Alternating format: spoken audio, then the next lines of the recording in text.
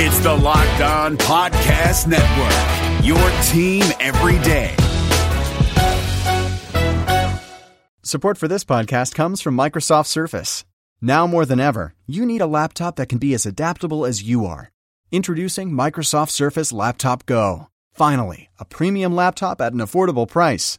Starting at just $549, its light, thin design, vibrant touchscreen, powerful processor, and built-in HD camera and mic turns any room in your home into a classroom, office, or study hall. Available in 3 amazing colors the whole family will love. Visit surface.com/laptopgo for more details. Ace is the place with the helpful hardware, folks. It's Ace's biggest LED light bulb sale of the year. Right now, buy one, get one free on our best-selling LED light bulbs. Our 4-pack of LED bulbs is $9.99, and our 2-pack of LED floodlights is only $12.99. Buy one, get one free. There's no limit on how much you can save, so stock up now. Hurry in. Buy one, get one free on long-lasting 10-year LED bulbs, now through Monday, only at your neighborhood Ace. See participating stores for details.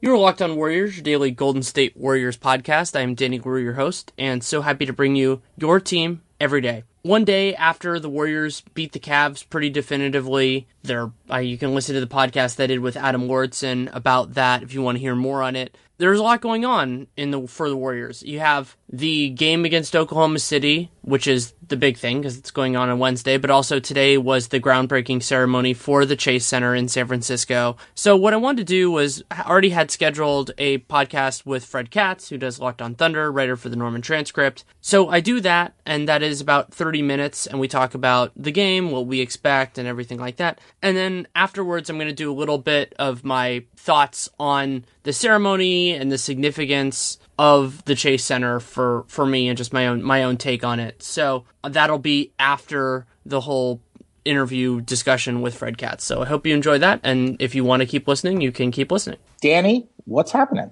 Not a whole lot. I just got back from the groundbreaking ceremony for the Warriors' new arena, which will be in San Francisco in a couple of years. So East Bay fans are feeling heartbreak related to the Warriors that maybe is more similar to what your fan base felt a few months ago. I'm just such a... I'm we're so starting mean. off I'm just so mean. trolling all my listeners. Wow, I trolled Cavs fans last night because I enjoy that. And so I figured, why not just keep it going? And I love the wonderful people of Oklahoma City. I spent a wonderful 5 days there. So good humor is only meant for those that I appreciate. All right, so Wednesday night, Thunder Warriors. It's a thing again. We went like 2 months without it being a thing. We were so close. We were so close to it not being a thing anymore. And now it's kind of a thing. There's kind of less hype around this game now, right? Like I'm surprised by there being such little. Maybe I'm just kind of in my own vacuum. I think there's less hype. I feel like I want to take this time to express frustration with the way that the league approaches these sorts of things, that they sometimes wait too long for the return game. And I don't mean the return game meaning Oklahoma City coming back to Oakland. Durant in Oklahoma City hasn't even happened yet. It lost a lot of its sizzle, not only by not happening early, but by being supplanted by 2 other games between these two teams. I'm with you. When the schedule came out, I didn't know why the first game wasn't in Oklahoma City. And I didn't know why they waited till February 11th for the Kevin Durant to Oklahoma City return game. I didn't get it then. And you know what? I thought that this storyline was going to carry on all year. Like, I thought that like the dialogue all year was going to be about Kevin Durant. And it hasn't been that. I mean, from the Thunder perspective, of course. And it hasn't really been that. It's actually less intense, I think, than I even expected it to be. It's died out even more than I thought. It's not like it's dead or anything, but it's died out even more than I thought it would. And I mean, that game it's obviously going to be a big game, and people in Oklahoma are going to be pumped for it. And the crowd that night is probably going to be the best crowd of any game I've ever been to. I just wouldn't at all be surprised if that were the case, especially during intros and that kind of stuff, especially if it's a close game or something like that. That is going to be a rowdy crowd. It's going to be insane. I'm excited to go to it, but the hype around that game leading up to it, it's not going to be the same as if it were played in November. I believe a highly esteemed local columnist just attributed some of that as being one of the larger accomplishments of Russell Westbrook's season, is that the Durant story has not permeated the entirety of this Oklahoma City year, and I, for one, am thankful for it. That's the nicest thing you've ever said to me, calling me highly esteemed.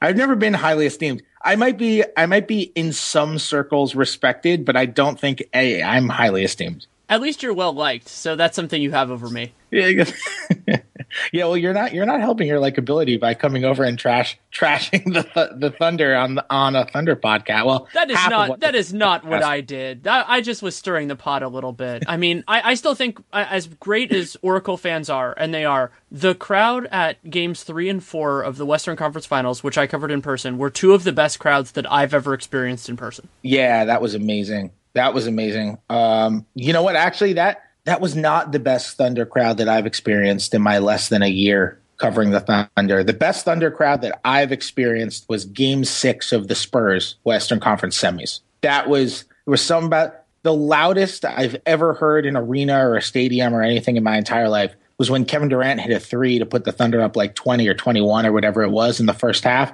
in Game 6 against San Antonio. Oh my goodness. It got so loud. I was sitting next to, Barry Trammell? Yes, loosely, yes. So Barry's like the best. He's just the nicest guy. And I sat next to Barry that game. And Durant, when he hit that 3, it got so loud. And I leaned over to Barry and I was like, I leaned over to say to him, it's so loud. And I screamed in his ear, it's so loud. And he actually not only did he not hear me, he didn't even know I was like screaming in his ear. Like he wasn't even aware that I was right next to his face screaming in his ear. It was so loud. It's not like he could hear me, but it was like muffled. Like he didn't even know that I was screaming next to him. It was so loud. That was a crazy moment. Well, that ties in actually with something, because that was a clinch game, correct? Yeah, that was the game that closed out the series. The Warriors had a similar thing. The loudest I ever heard an Oracle crowd was when they clinched the series against the Nuggets back in 2013. And the Warriors actually haven't had that many clinch series. They didn't win the title in Oakland. They won, I believe, one of the conference finals in Oakland. And that is a very different thing. When we're moving on, we beat this team, especially when it was a hard-fought series, which, of course, Thunder Spurs was last year. And it was an emotionally resonant moment for them. I understand why that takes on a different thing. That's what the Nugget series was for the Warriors. It was, we've made a significant step as an organization. Yeah, I totally buy that. I remember that. That was a fun series too. That Warriors Nuggets series. That was a really fun series. I want to talk a little bit about this actual game, because there is a basketball game. Like I don't know what you alluded to that I wrote about. Like, it's funny because the Russell Westbrook has been so good this year that the prevailing Thunder story this year is not necessarily Kevin Durant. It's, holy crap, Russell Westbrook is averaging a triple-double. And like, what's Russell, whether a positive or a negative, it's what's Russell Westbrook going to do tonight. So let's talk a little bit about what the Thunder are going to do on Wednesday night. Warriors are 35-6. They're pacing to win a lowly, just unbelievably horrible 70 games. Danny, what happened to them? They lost Harrison Barnes. That's what happened. Awful 70 games. They have a higher net rating than they did last year. They're plus minus through 41 games. They're outscoring opponents by more through 41 games than they were through 41 games last year. So they've been okay. They've been doing all right. Except against, I guess, the Spurs, Memphis, Houston, and who's the other one who they haven't beaten that everyone talks about? Oh, the other team that they haven't beaten? Cleveland. Or I guess they beat Cleveland, so now it's a thing. That was the dumbest. That was one of the dumbest things. I guess that's over now. I didn't even think about that because they beat Cleveland on Monday. That was one of the dumbest things to me. When people be like, well, the Spurs haven't beaten Cleveland, Memphis, San Antonio, Houston, and Memphis, so they got to prove it against the top teams. That was ridiculous. It's even more ridiculous when the team in question has a track record. Like, it's something very different when a team as an organization hasn't reached a certain threshold. Like, let's say the Clippers not making the conference finals or the NBA finals. If you get there, that's something different. The Warriors won an NBA championship over Cleveland. So anything on that note is strange. I get that there are always times that you're scrambling for narratives, but for me, you can focus on the basketball between those two teams and also these two teams. And a question I wanted to ask you, considering the Clippers game last night, is how do you think the Thunder are going to approach this game in terms of their big men with Steven Adams flying back to Oklahoma? Yeah, so last time Enes Kanter played only 4 games against the Warriors. That is like, I don't think that's going to happen this time. But at the same time, like Laverne, Kanter, those guys like don't match up well with the Warriors on the defensive end. Now, Kanter's been playing great lately, and they're going to need his offense. I think you might see a ton of minutes out of Jeremy Grant. Last time they played with Grant was, it was his second day ever with the Thunder. He hadn't had a practice. He came over the morning of the Clippers game on November 2nd. He played in the Clippers game that night. Then the next night they played the Warriors on the second night of a back-to-back. I think you might see a lot of minutes out of Jeremy Grant. He played like 15 of the first 16 minutes or something like that of the Clippers game. I think if it weren't a blowout, there's a chance he might have played like 40 minutes in that game. But Donovan used him to start because he wanted to switch him on pick and rolls and that kind of stuff. And he wanted to have a defensive presence out there and keep Kanter in that same role against the Clippers. I have a feeling, I don't know this for sure, I have a feeling he's going to do the same thing this time. I don't know if it's necessarily going to work, but I have a feeling he's going to do the same thing. But maybe Grant just plays like 40 minutes or something in this game. He could. I would be excited to see it just because he adds a different dimension. And if they're actually playing him at power forward or center, that's a lot closer to his ideal role. And I've advocated for that basically since they acquired him. So anything that gets them in that direction, I mean, obviously you don't want Steven Adams to be hurt. I'm a huge fan of his, but it's still an encouraging part of this. What do you think of Grant as a player? Like, what do you think? What do you think Jeremy Grant in like 10 years is going to be? Like, we look back on Jeremy Grant's career 10 years from now. Like, this is what Jeremy Grant's career has been. An intriguing and somewhat popular role player who you always wonder if he could have been more. And I would love for him to be more than that. But his lack of a jump shot is a concern. And also that he doesn't have the perfect physical skill set to be a straight forward just because physically he's a little bit less strong than you'd want. But I like him because he can jump. He's agile. He plays with good energy. But even in today's NBA, I think of him more as a second unit guy. And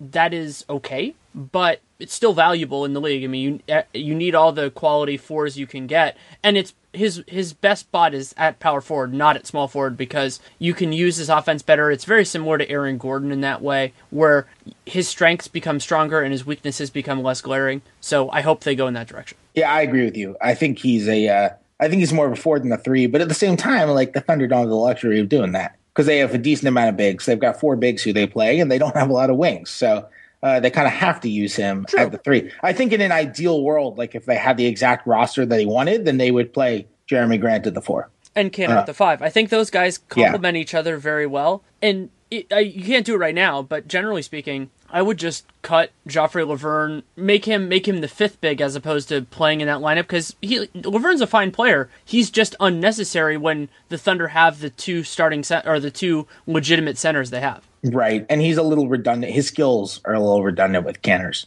Exactly. Yeah, there's not really that much that Kanter does, which Laverne is going to come in and do better or replace or fill in the gaps or anything like that. Kanter and Adams are very different players. Each of them kind of complements in the way that the other one doesn't do, I guess Adams is so much more complete now, so it doesn't really fit, but you know what I mean. To make a football analogy, it's kind of like when you have 2 different quarterbacks. Yeah, it's great to have both of them, but you can't really play them together. So you appreciate each one of them for what they bring and do that, whereas Adams and Kanter, you can play them at different positions, you can fit them in together a little bit, so there isn't that kind of a conflict. Right, for sure.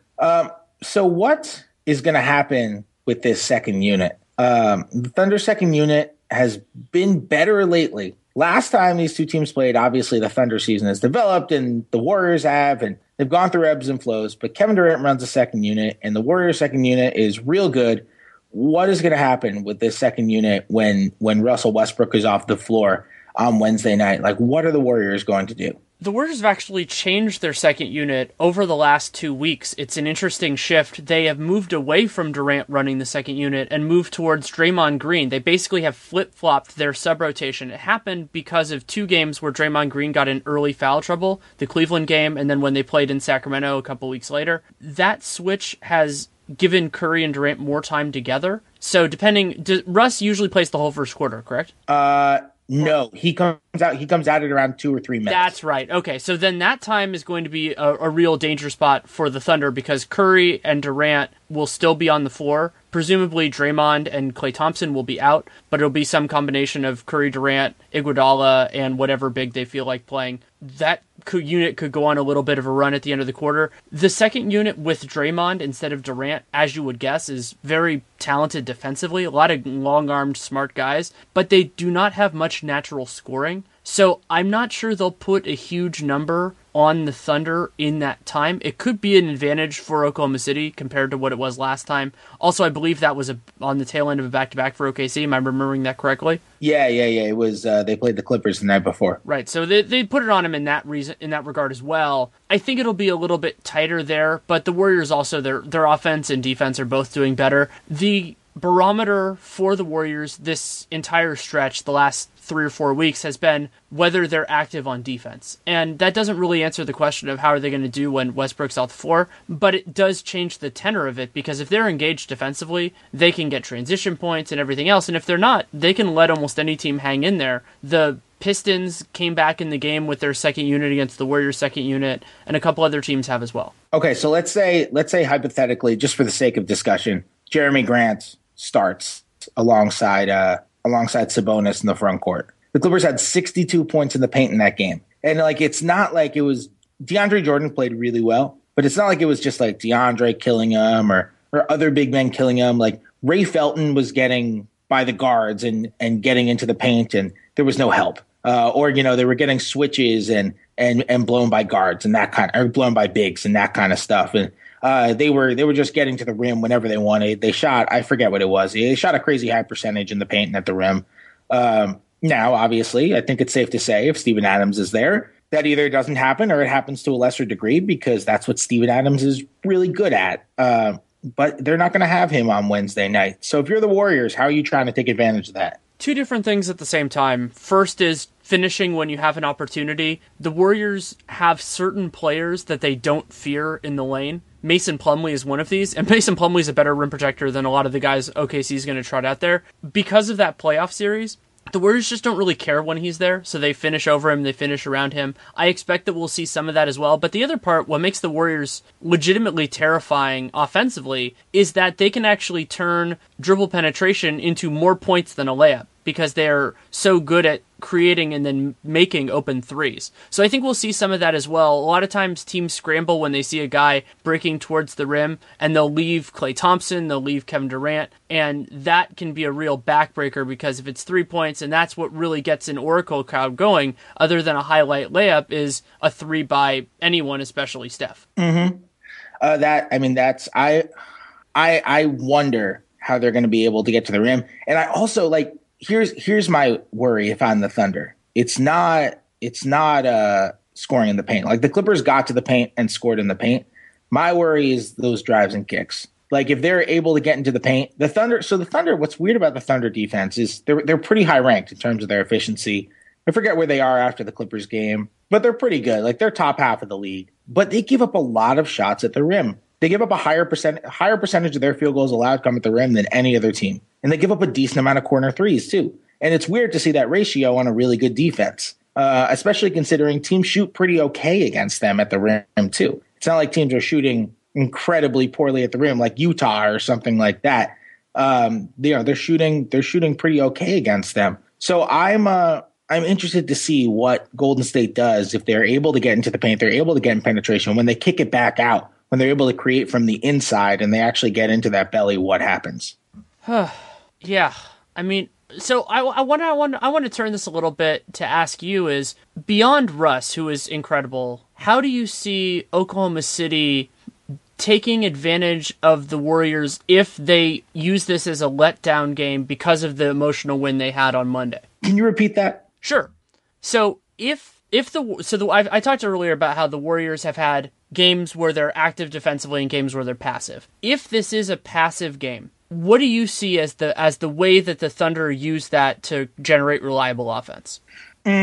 Probably just being able to get there and get their points in transition. I mean, that's really the Thunder's best weapon offensively. Like Russell Westbrook gets a ton of defensive rebounds. He gets out in the break real quick. And they're able to get points. Like they're really good at getting into transition. They're not really good at scoring in transition once they're in transition, but transition opportunities are so much more efficient than half court opportunities, as you very well know. that even if you're the least efficient, transition offense in the league, that's still more efficient than, any half court opportunity that you're going to have. So them just being able to get into transition and them stopping the Warriors in transition, that's something that's interesting for them. Defensively, they're one of the best transition teams in the league. They don't give up a lot of points in transition. They're pretty good at matching up with the correct guys in transition, especially Andre Robertson. He's really good at finding his assignment, which is really important when you can get your best wing guy on whoever he's guarding, whether it's a point guard or a big forward or whatever it is.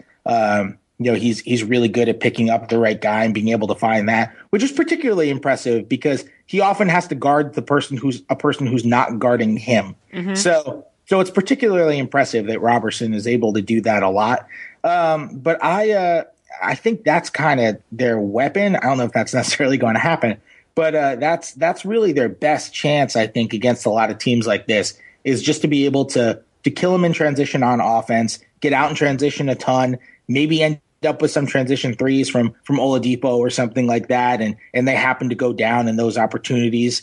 And then defensively, obviously this is a point against the Warriors every time you play them, but being able to just pick up any man in transition and get back, as well as they've been able to do it. Like, they've had games where they've given up 0 transition points a couple of times this year. And on a point per possession basis, they're one of the better transition teams. And, even after turnovers, teams are really slow to shoot against them, which shows that they're good at slowing down those transition opportunities. So I think that's the way to do it. That's a good point. The Thunder have been very active in transition. It's been a bright point for them offensively and as you said, defensively. And the Warriors have not been as zealous, especially in those passive games, at getting back. So if the Thunder can do so, it will certainly help. And I'm skeptical of how they'll do in the half court, just because the Warriors generally engage at that point if it reaches it. But they can get some buckets in transition. How do you think the Thunder work their defensive matchups? Because with Adams out, again, let's assume it's Grant. With Adams out, it's a little, because like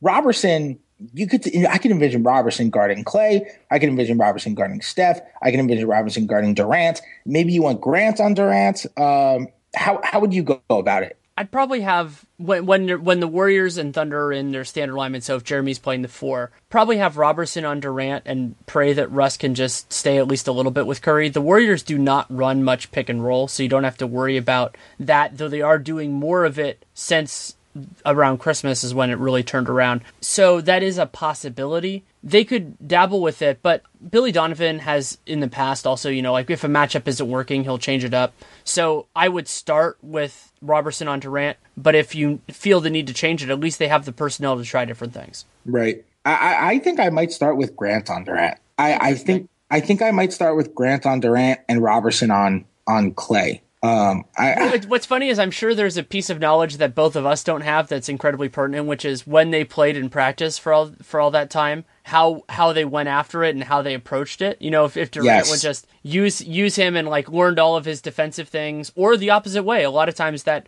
practice player, your rival in that, can know all your tricks too. So that piece of information will be crucial. Well, I asked someone on the team who shall remain nameless, if Robertson would guard KD during practices and stuff, and if he thought that would, the person that I asked was not Robertson, and if he thought that would help Robertson in the game, and they said whenever they scrimmage, they would always do first team versus second team. So Robertson and KD were always on the same team.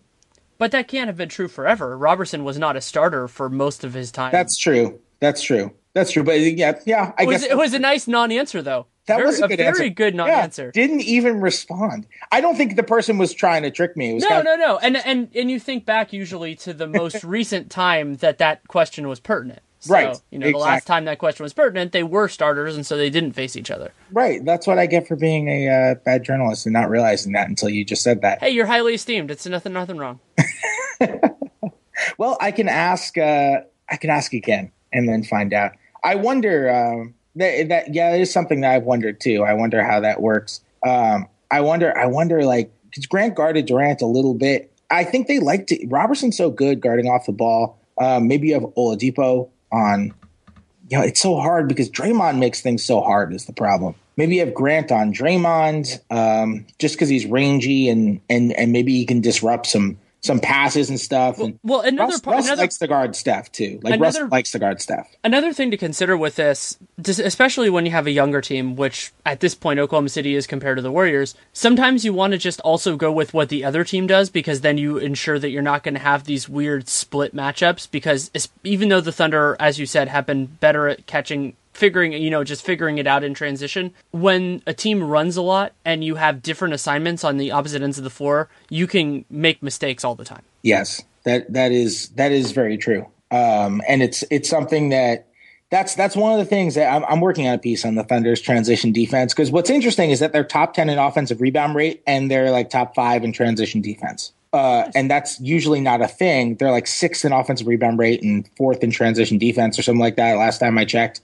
And those aren't complementary. Those stats usually have an inverse relationship, and it's kind of amazing that they've been able to hold that up. And one of the things that I want to focus on is just the way that they've been able to pick up their guys, even though teams often cross match against them, and they often cross match against teams. It's a really interesting thing, because you're right. It is. That's hard, and it's even harder when you're going up against a team like Golden State. True. Yeah. So, anything else you want to talk about? No, I think so. After the game against the Clippers, do you feel like the Thunder, not only because of the whole Durant thing, which is a little bit overwrought, but just the nature of playing a team that has been a rival for years, will bring out closer to their A level of intensity? Yeah, I do. I don't know if it'll do them a ton of good, but I do. I think even Russell Westbrook after the Clippers game, like even he was saying they came out sluggish, and like that's fine that they came out sluggish. Second night of a road back-to-back. They're in the midst of a long road trip. Clippers are 29-14. It's not like they dropped to some bad team at home or something like that. Second night of a road back-to-back against a 680 team is always an excusable loss.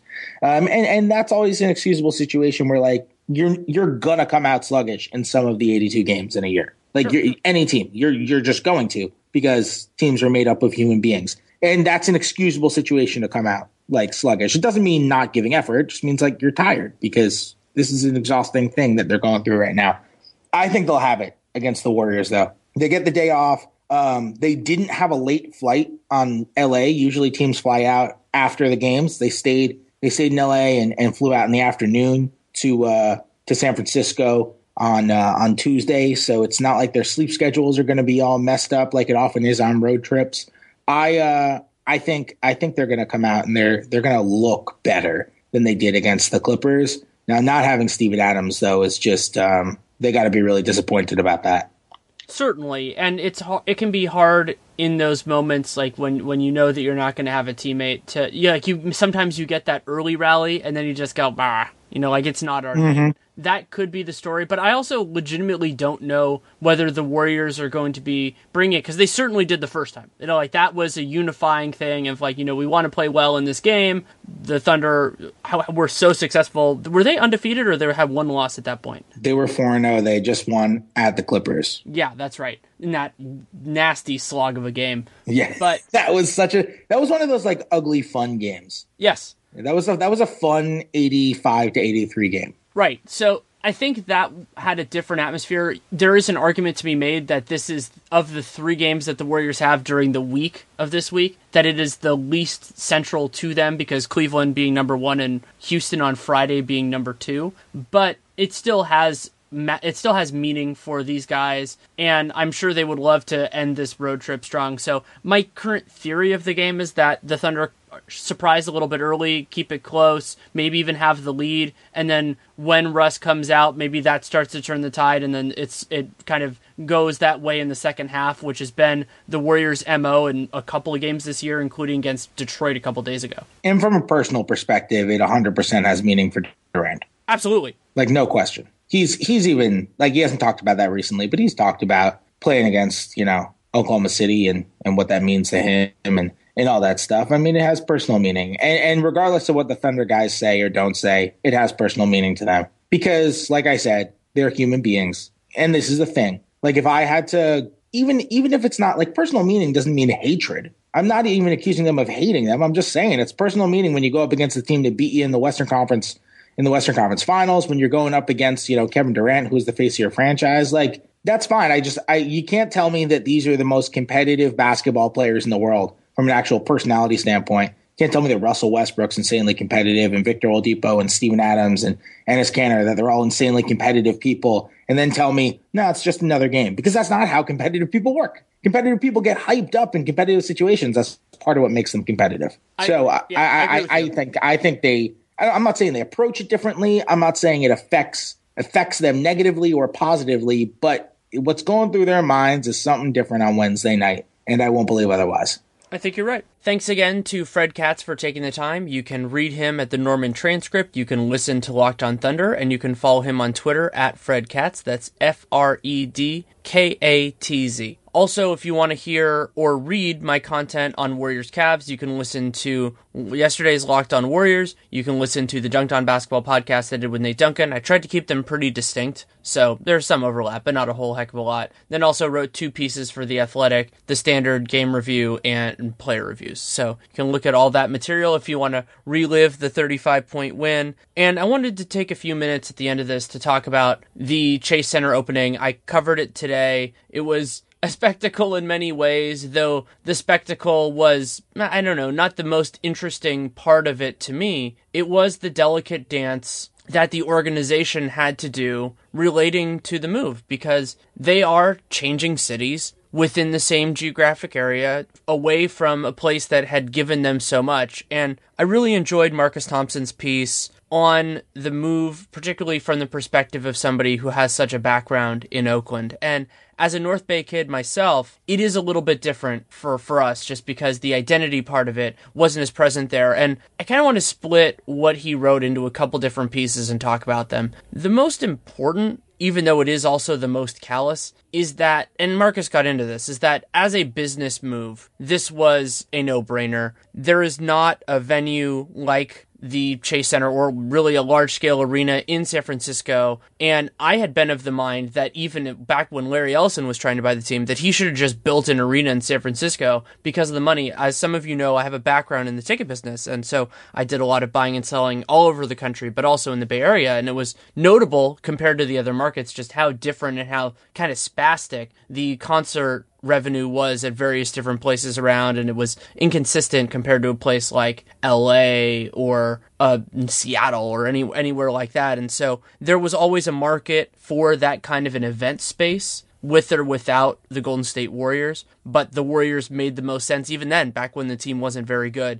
and now it makes even more sense. So that is kind of an underlying piece of this whole puzzle, is that the Warriors made sense moving, especially when you had an ownership group that didn't have a particular connection to Oakland as opposed to the Bay Area as a whole. And they saw the Warriors as the Bay Area's team, and they saw that as being congruous, and I understand why they did. That is distinct from the way that Oakland and the East Bay were treated prior to the Lacob Gruber regime, where they were distanced, really. You know, the idea that they were never the Oakland Warriors, that Oakland was never on the jerseys. Those sentiments are connected and related and completely fair. It is frustrating that the Warriors didn't do that, especially considering, beyond the prior history precedent, just the fact that it already existed, that it's strange to have a team with the name of an entire state when there are numerous other professional basketball teams in the same state. It's always, that always bothered me personally. And that it was largely done because they didn't want to rep Oakland is also frustrating, because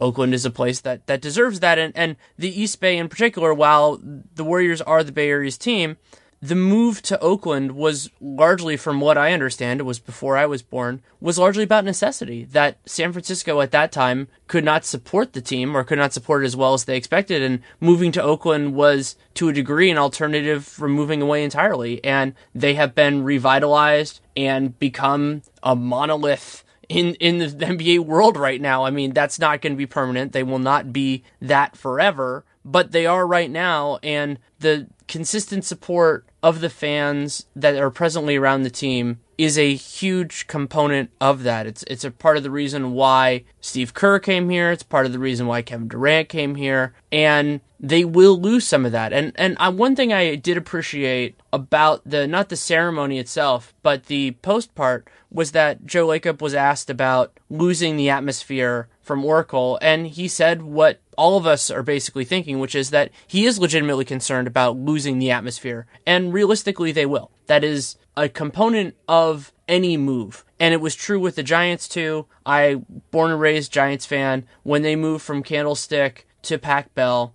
the atmosphere was gone for a couple of years. It was, the ticket prices got a little bit higher. It was a different crowd. But once the team got good, it wasn't the same, but it was very enthusiastic. And then as the World Series came later on, it got a little bit closer. I mean, I still think back fondly to the atmosphere at games at Candlestick. That's just how you are. You also romanticize the time for your formative years. That's just the way all of this always works. And that was good that they were honest about that and that they approached that way. I was also intrigued. Mark Spears asked him about the idea of the name, and it sounds more like they're going to keep the name the Golden State Warriors. It did not sound definite, but it did sound closer to definite on that side of it than I had ever heard before. And the logic was that the team has a brand now, and changing the name is changing a brand that is now strong. It was not strong a couple of years ago, but it is now, and maybe the delay because of the changing of the sites opened the door for them to stay the Golden State Warriors. And broadly speaking, from a purely personal standpoint, at this point I'm okay with it. Kind of goes back to the idea, Bill Simmons has talked about this before, of how winning a championship changes the way that a franchise is, and the idea that teams shouldn't move once they win a title. I also, first of all, I don't count this as a move in that sense because they're staying in the same geographic area. But branding is a part of that as well, and it would be not only strange to do that after you've won a championship, but when you're still a championship contender. So to change the name in that form. However, as a ardent supporter of the city jerseys, because they are beautiful and some of the best jerseys, in my opinion, in the history of professional basketball, those should come back. I think those should be the rule, and then they can use other things as the exception. I understand that it would have been nice if they would have had Oakland-themed jerseys back in the day, presently, all of that time. But city jerseys are a part of the Warriors' history as well. They're also awesome. And if that distinction matters to you, far much bigger of a fan of the blue city jerseys than the yellow ones, which are the ones that they've been using recently. Yellow ones are kind of distinctive, but the blue ones are just gorgeous. So if they could move in that direction, I personally would support it. As much as I like to keep this on X and O's, I do think about and care about the aesthetic. So that is just my note for the record. I know other people disagree, but when I tweeted out after I asked Bob Myers about it, and Bob Myers leaned towards using the city jerseys like they are now as kind of an alternate, that people generally, I think, sided more with me than with Bob. Of course, they could also be my followers. You never really know. So I'm excited about the venue from the idea that it is a space that the Bay Area will definitely benefit from, not only for the Warriors, but for concerts and events, and have that in a space by Mission Bay that, there's land over there and it could help with the neighborhood, just like AT&T Park has a couple blocks to the north, not to the south. That would be great. If it have that benefit, and if it doesn't, at least it was generated with private funds, which is absolutely massive. As a born and bred Bay Area person, to go into it with that expectation to actually do it is great. I would have been immensely critical if they had done anything else, but they didn't, so I can't rip it because they did it exactly right. The stadium itself, we're going to have to find out because we were given very few specifics at this time. I'm guessing that was because there are a lot of pieces of it that are works in progress, and because anything you reveal at this point then becomes standard issue for any stadiums built forward, and the idea of competition in that way is certainly there, that you want to be state-of-the-art at least when you come out. And I remember when I was walking through the Golden One Center, the Kings' new arena, I was just sitting there going, oh man, the Warriors are going to steal everything that's good about this place and put it in their arena. Not in a negative way, the Golden One Center is very, very nice, but that's the nature of building a sports arena, is that best practices become standard practices, and then other people build on top of that. So if you want to be special, you need to keep a little bit under wraps. And giving it 2.5 years seems like enough time. It depends. It's the city. You never know what's going to happen in terms of construction delays and other sorts of issues. But time will have to tell with all that. And I'm sure that they will, considering it's their own money and it's their own building, that they will put the time in to making it the best that they think it can be. Whether that is the best possible, whether it's the best ideas, we'll have to find out. I can't speak to that